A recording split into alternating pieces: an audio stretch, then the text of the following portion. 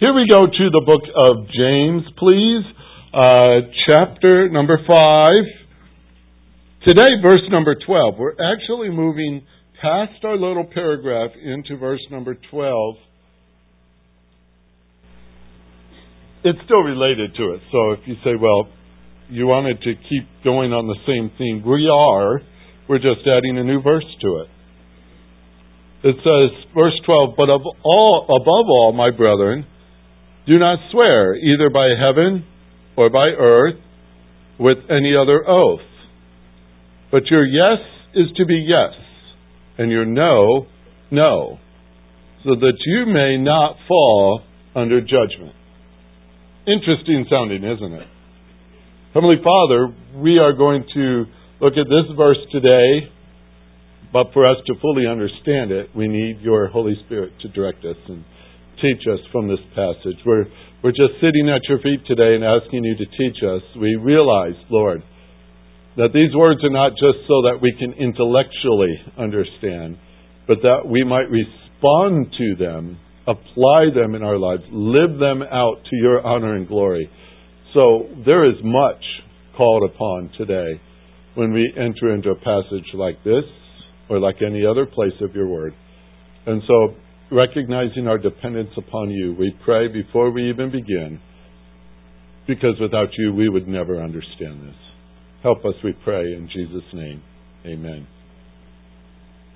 Now, this sounds, in light of the context we've been in, it sounds a little out of place, doesn't it?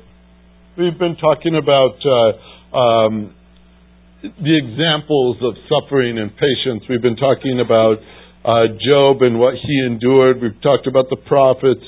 We've talked about the Lord and His character. We've talked about those two big words I taught you. Immutable and inscrutable. The identity of the Lord's character. Here, He's full of compassion and He's merciful. And suddenly, James goes into one verse that sounds very out of place in the context.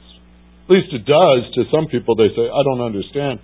Why is that here? How did they write these verses anyway? They just write up a bunch of verses, toss them in the air, and let them fall wherever they wanted to? You probably think that I wouldn't believe that, because I don't. I honestly, thoroughly believe the Holy Spirit is the author of this book, and He used people to record it for us. And if God's behind it, then it makes sense. Even if I don't understand how it goes together. Now, that's a great way to start the sermon, isn't it?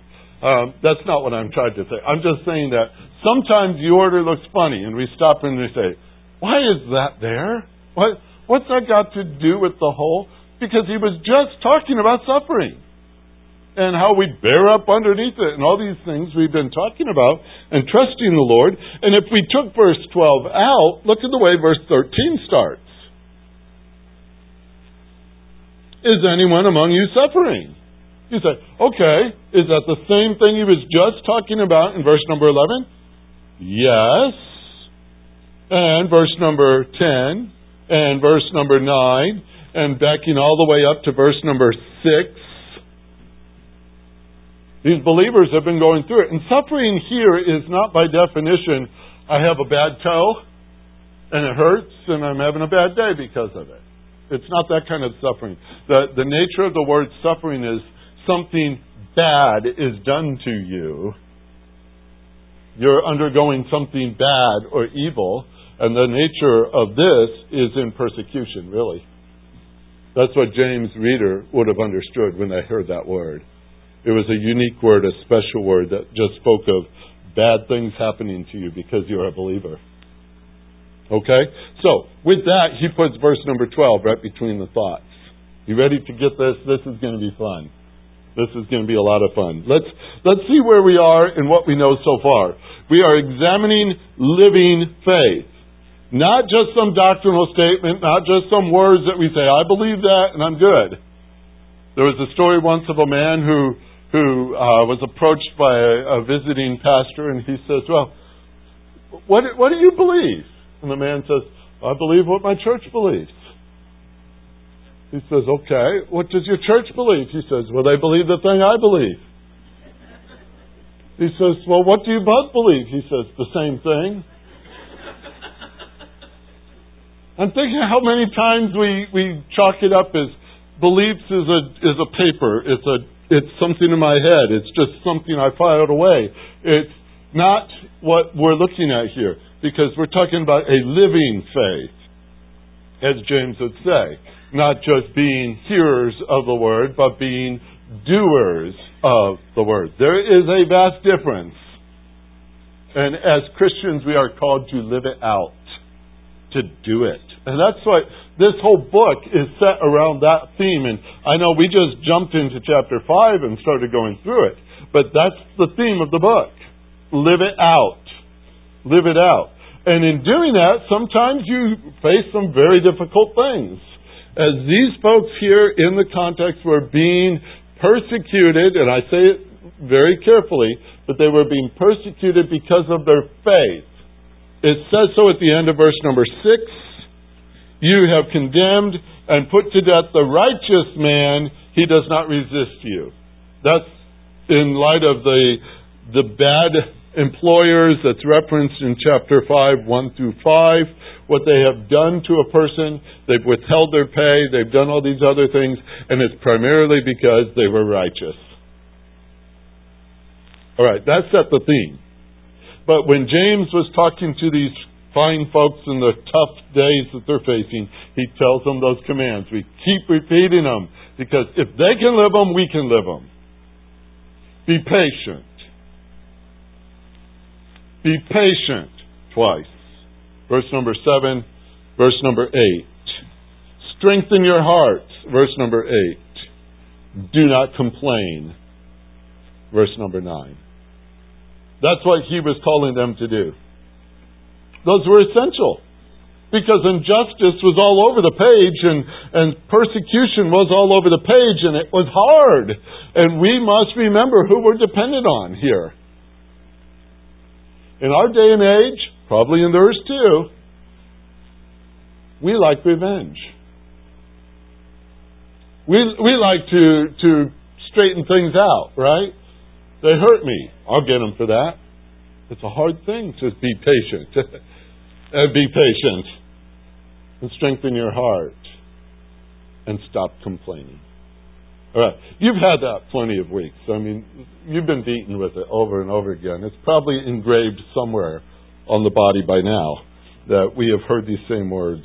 So, verse number 12 pops in. In the midst of that context, above all, my brethren, do not swear either by heaven or by earth or with any other oath, but let your yes be yes and your no, no, that you may not fall under judgment. Do not swear, he says. We have a calling. We have a calling to depend upon God. We must live that way. Honestly, folks, if we don't live that way, who will? Is the world going to depend upon God? Show it in their life? No. It's a believer's job. It's our job to do this.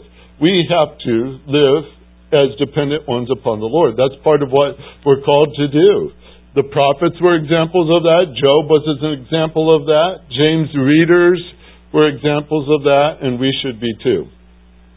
With all that said, who did they trust?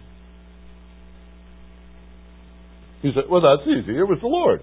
We're in church. We're supposed to say it that way, right? We trust the Lord, right? Is that what we believe? Is that what we do? Ouch. Okay, this is getting uncomfortable already. We are saying we trust the Lord. We are to be living that we trust the Lord. The world sees the difference between words and actions. They see the difference. I told you before that the Lord is immutable, which means what? He doesn't change. I told you He's inscrutable, which means it's hard to understand. If you can't remember that, that's okay, because that's exactly what it means. I don't understand. All right? He's sometimes hard to understand. He's always full of compassion. He is always merciful. Those were the last words we just encountered in verse 11. Always, always, always, always. Regardless of our circumstances, we're not to be driven by them, right? He is always full of compassion. He is always merciful. And don't say, yeah, but. That doesn't work in the definition. And we have plenty of yeah, buts, don't we? We have a whole stack of things, and some of you are facing real tough things. I know. That does not change our Lord. He is compassionate to you right now at full measure like He was last week, and last month, and last year. And He will be tomorrow too. That's good news. That's what I mean by this. He does not change. We're not driven by our circumstances. We're not driven by our condition. We're not driven by, these things that are in the news, or these things that are at the office, or these things that are at the doctor's office, or whatever. Our experiences are under His sovereignty. I believe that with all my heart. It's under His sovereignty. And if it's under His sovereignty, it's under His compassion. And if it's under His compassion, it's under His mercy. And if it's under His mercy, it will never change. That's the way He is. I wanted to hammer that down so we know it. Many times we say, yeah, but. Don't do that here. The arena of persecution was tough. Ask these people what it was like in the book of James. Let me just set the table for you, okay? Just a little bit here, but so we can help understand this verse that James has put here.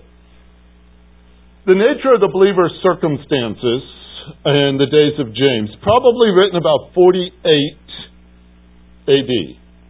All right? That meant the church was about 15 years old. Pretty young still. The believers have already experienced persecution by the year 48. Look at this. James chapter 1. Just back up. I'll show it to you. James chapter 1. How are they described in verse number 1? What's the word, the verb? Anyone see it? I hear, that's the start of it. Scattered, or dispersed, or something of that nature. They were already dispersed abroad. They were scattered like seeds. Which meant they weren't at their homes anymore. They weren't at their fields, their property, their jobs, maybe their family. They've been spread around. Why? Because they were believers in the Lord Jesus Christ. They were being chased. They were being chased and their life was in danger. They had faced persecution. How do I know that's true? Look at verse number 2. Consider it all joy, my brethren, when you face various trials. They've already been under them. They've been going through that. All right? So, that's one thing to mark. It wasn't much earlier that the Apostle Paul, whose former name was Saul, was the persecutor of these people. He was the one chasing them. AD 33 and 34, sometime after Pentecost, after the church had started, we already see it in Acts chapter 3. We already see it in Acts chapter 4, where the Christians were being threatened for their faith, told, don't speak in the name of Jesus anymore. Acts chapter 5, we find the whole bunch of the apostles in prison. Acts chapter number 7, we have a man named Stephen being martyred for his faith. These are all prior to the writing of this book. Saul, in chapter 8 of the books of Acts, it says, was in hearty agreement with putting them to death, Stephen and others. And on that day, a great persecution began against the church in Jerusalem. And they were all scattered. There's the word. They were scattered throughout the regions of Judea and Samaria, except the apostles. And it says in chapter 8, verse 3 of Acts, Saul began ravaging the church, entering house after house, dragging off men and women. He'd put them in prison. This was about 15 years before James wrote the book. You could add all of Acts chapters 1 through 14 here. All these things happened before this book was written, including Paul's salvation. That's good news. The conversion of Gentiles, that's good news. The beginning of Paul's missionary journeys, that's good news. By the way, chapter 14 of Acts, just before I believe this book was written, chapter 14 ends with Paul being stoned for his faith. I would say that's pretty heavy stuff. That's the background when you're looking at these people and say, well, are they really having a tough time? Oh, yes, they were. It was not easy being a Christian in those days. Acts chapter 14:21 speaks of Paul and his group. They preached the gospel to the city. They made disciples. They returned to Lystra, to Iconium, to Antioch, strengthening the souls of the disciples, encouraging them to continue in the faith, and saying, listen to this. This is what they're telling the churches. Right. When they're having a tough time, you want to say something really uplifting, right? So everyone comes away feeling great. This is the word that they shared. Through many tribulations we must enter the kingdom of God. Does that encourage you? You say, wait a minute, that doesn't sound like it's one of those picker-upper kind of phrases. You know, make me feel better. Through many tribulations we must enter the kingdom of God. Now, that's an interesting phrase, and I looked it up carefully just to make sure what he meant by that. The word through is not on account of many persecutions we enter the kingdom of God. That would be works. And that's not what it says. It says through, the idea of passing through. Like if you're on a trip and you're going from here to South Dakota, you have to go through Hays, Kansas. If you're taking that route, you've got to go through it to get up there. All right? You may not stay. You may not even like the town, but you got to go through it. You may not like tribulation. You may not want to be there. But you go through it because between here and the kingdom of heaven, there's some pretty tough places to travel. So they appoint elders everywhere they went and said, okay, guys, encourage this flock. We're going through tough times. There's a lot of turbulence. As Paul is speaking, as James is writing, as Peter wrote even 16 years later. You could go 15 years on one side, 16 years on the other side of James' writing. And Peter says this in his epistle, 1 Peter 1:1.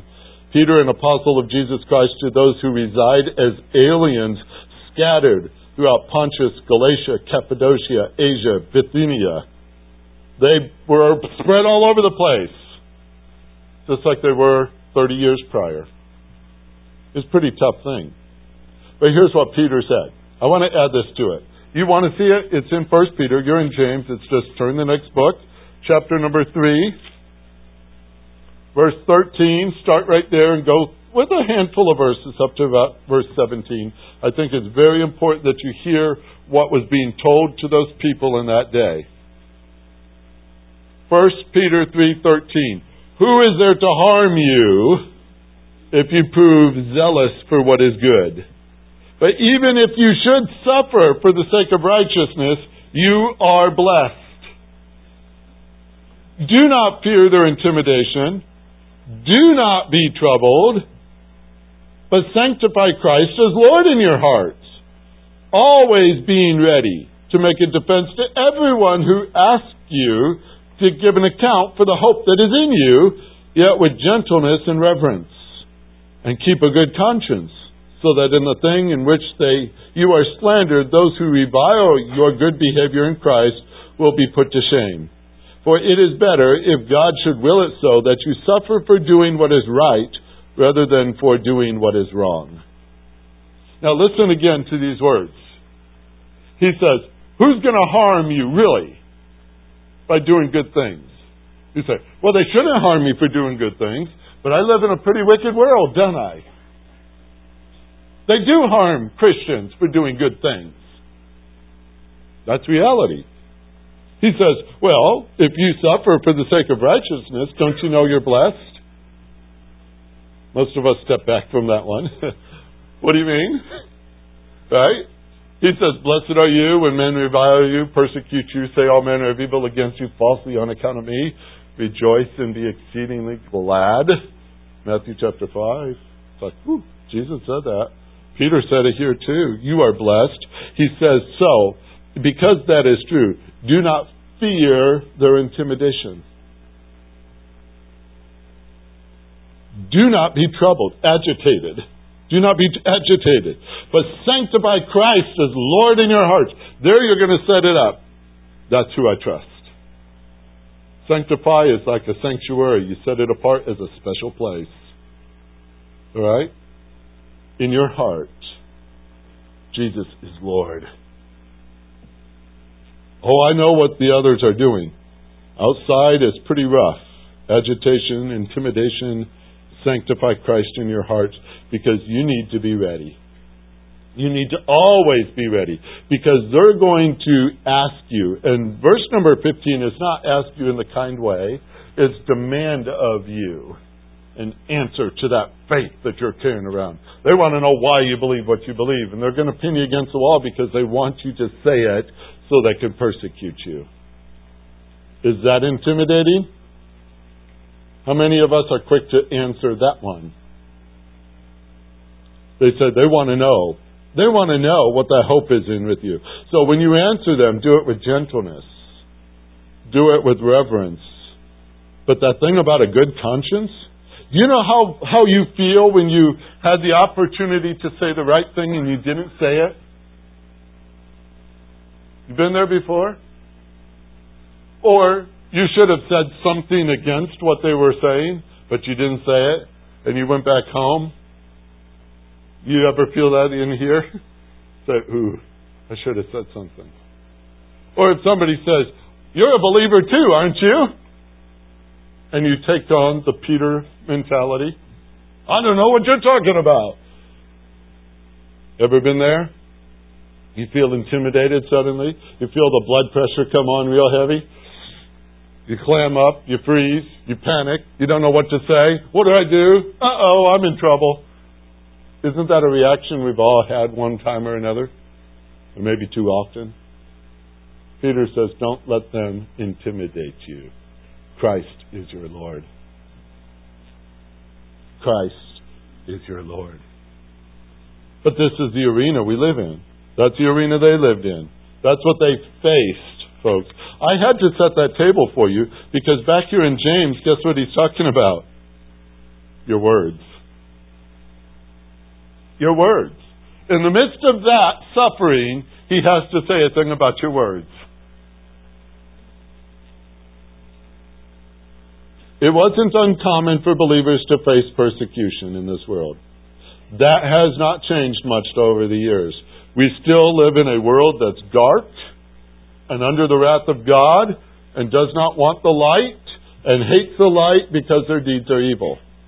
It's not uncommon for a believer to struggle with living by faith in a world like this. That's not uncommon.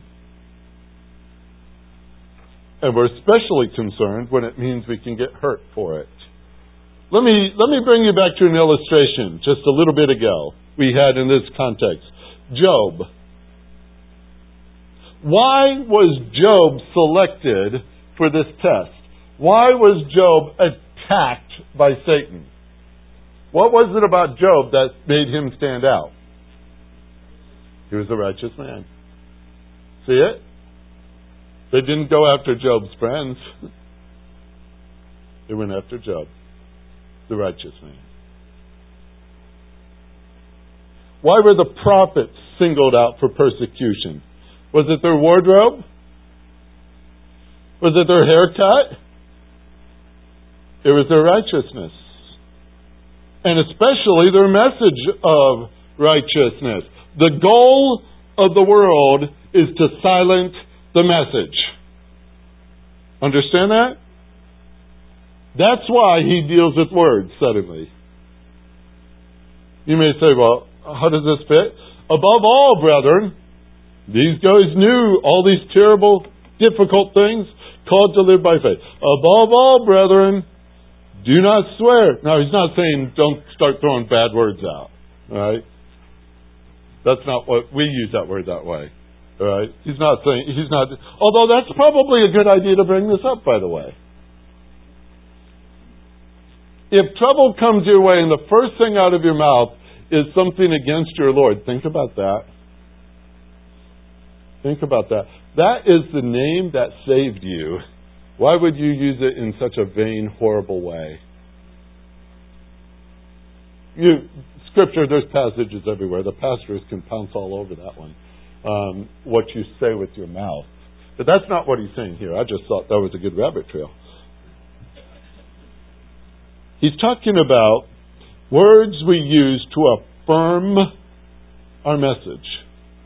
Now, that sounds a little interesting, but when we're intimidated, we think somehow we got to back up something we want to protect us by saying something, and we always add a little bit of an oath, by my children, or by my house, or by my God, or something like that. We put on a little bit of an oath there in order to make it sound more authentic, more forceful, more true. I don't know why we do that, but we do it that way, don't we? We add a little bit more to it to make it seem like that's the way you answer. By the way, Peter did exactly that thing when that little maidservant kept asking him, aren't you a Galilean? Aren't you with Jesus? He answered with an oath. People say, oh, Peter uses bad words. He probably was trying to say, no, really, honestly, upon my honor, whatever, he added an oath. Because they demanded an answer. When things are serious, we support our statements that way. Interestingly, Jesus addressed the same thing. Back in Matthew 5 through 7 in the Beatitudes, not the whole section of this, but chapter 5 through 7 so much resembles the book of James, you'd say, that's amazing. Matter of fact, you'd say, well, James must have been listening that day. Hardly. He wasn't even saved at that time. It was after the resurrection of Christ that we come to believe that James came to know the Lord at all.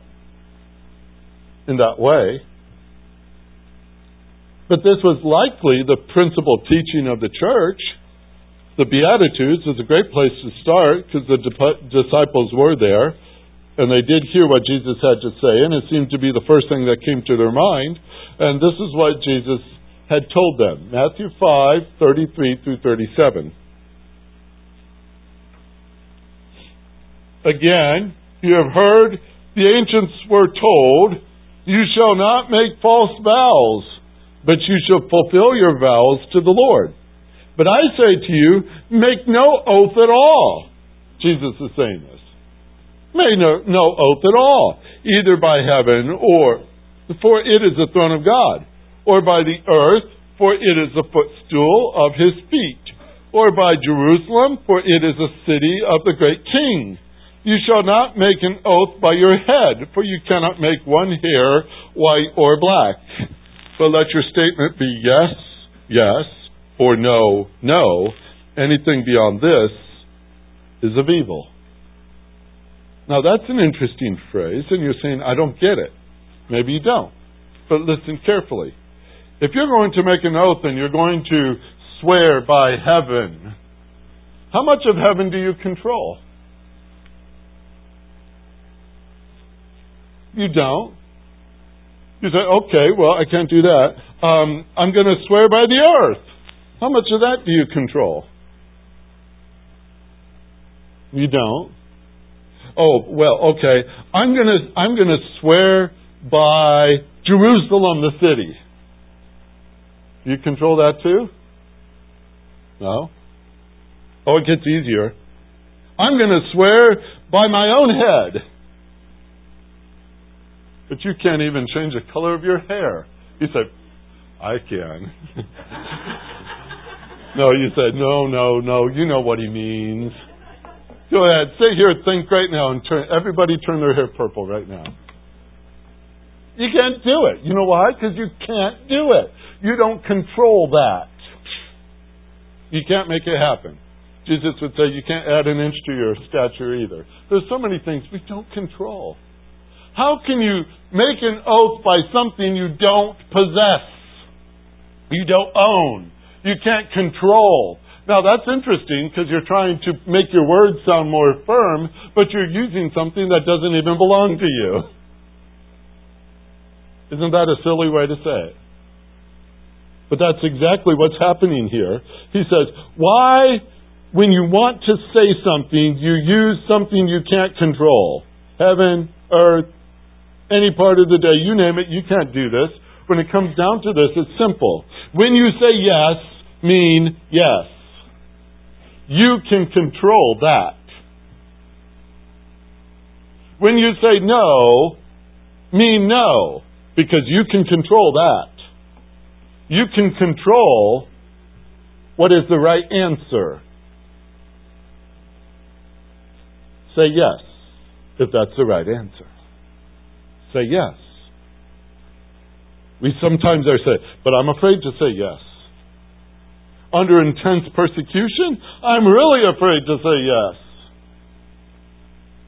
If the answer is no, it's right to say no, isn't it? Spurgeon once said that learning to say no was more valuable to you than learning Latin. Think about that. We think Latin's so important. No is more. If you know that no is the right answer, say no. But we're often afraid to say no because of intimidation, because of peer pressure, because of persecution, because we're afraid. But folks, we're dependent on the Lord, aren't we? Isn't that what living faith's all about? We trust Him, don't we? We said He doesn't change, right? We said He's always compassionate. Even at this moment, when they're badgering me for an answer and I'm afraid to answer, yes, He's still compassionate. He didn't change. He's still merciful, isn't He? Even when we get in that place where we feel like we have to say something with an oath to save our skin, as if what we say is the only way to rescue ourselves from our trouble. That's how we use our words. We're trying to act as if survival is entirely dependent on us. I think we should parade in here 3 men. Hananiah, Mishael, and Azariah. You know their other names. Shadrach, Meshach, and Abednego. When they were intimidated, and boy, you would have loved to have been in their sandals that day, when the entire crowd bowed down before the idol that Nebuchadnezzar had created and worshipped it, and they were told to, and they refused to do that, and they were taken before the king, and he was full of wrath that they did not obey him. Intimidation to the highest degree. He even got the furnace cranked up real hot and showed it to them. He says, now bow down, or that's where you're going. How would you like to have been there? You remember their words? No. That's simple enough. We will not bow down. You could throw us in there. Our God's in charge of that department. If we die, that's His favor, that's His will, that's His desire, that's fine. If we live, that's His will, only He could do it. But no matter what, we're not going to disobey Him. We're not going to bow down. Their yes was yes, and their no was no. And it's because they trusted their God. That's where their dependence was. You know the rest of the story, I think. If you don't, you got to read it later. I'm not finishing it. They trusted Him. That's where they stood. Now, most of the time, we don't know what's on the other side of the furnace. And that's where we stand. And that's our problem. We're a little nervous about this thing because we don't know the next 10 minutes. And so we find some ways to save our skin. We answer according to the way the world thinks to make them think that we're very adamant about what we're saying. Yet all the while, Sometimes we're inaccurate with our words because we're trying to say the dearest thing to us, our lives. Let your words match your faith. That's my translation of verse number 12. Let your words match your faith. You can't swear by heaven. You don't control it. You can't swear by earth. You can't control that. Don't use any oath. Just say yes when it's right to say yes, because you're depending upon your Lord. Say no when it's right to say no, because you're depending upon your Lord. He says, so that you may not fall under judgment. And you say, the Lord's going to get you if you do it wrong. Actually, it's the world that wants to judge you. Do you know that? They know very well when your words do not match your actions. They look for it. And when we don't live it out, they're quick to bring that up. That's a judgment you'll see. You think that by saying something contrary to what you actually believe, it might save you in the light of persecution. And yet that's the very thing they're hoping for you to do. Because then they prove that you're just not trusting Him after all. Isn't that a frightful proposition? A terrible route to go. We thought we were getting out of trouble, and it just made it deeper. Because our yes was not yes, and our no was not no. This is kind of heavy, isn't it? But what's the point of what James is trying to say here? I've been telling you all along. Living faith is not partial faith. It's not partial faith in your behavior. It's not partial faith in your words. Be honest with your words. Yes means yes. No means no. And base it all on the measure that you know Him. Because the measure you know Him is a measure you're going to trust Him. That's very important. So that's where I believe verse number 12 fits into the whole picture. Because we're going to be using words.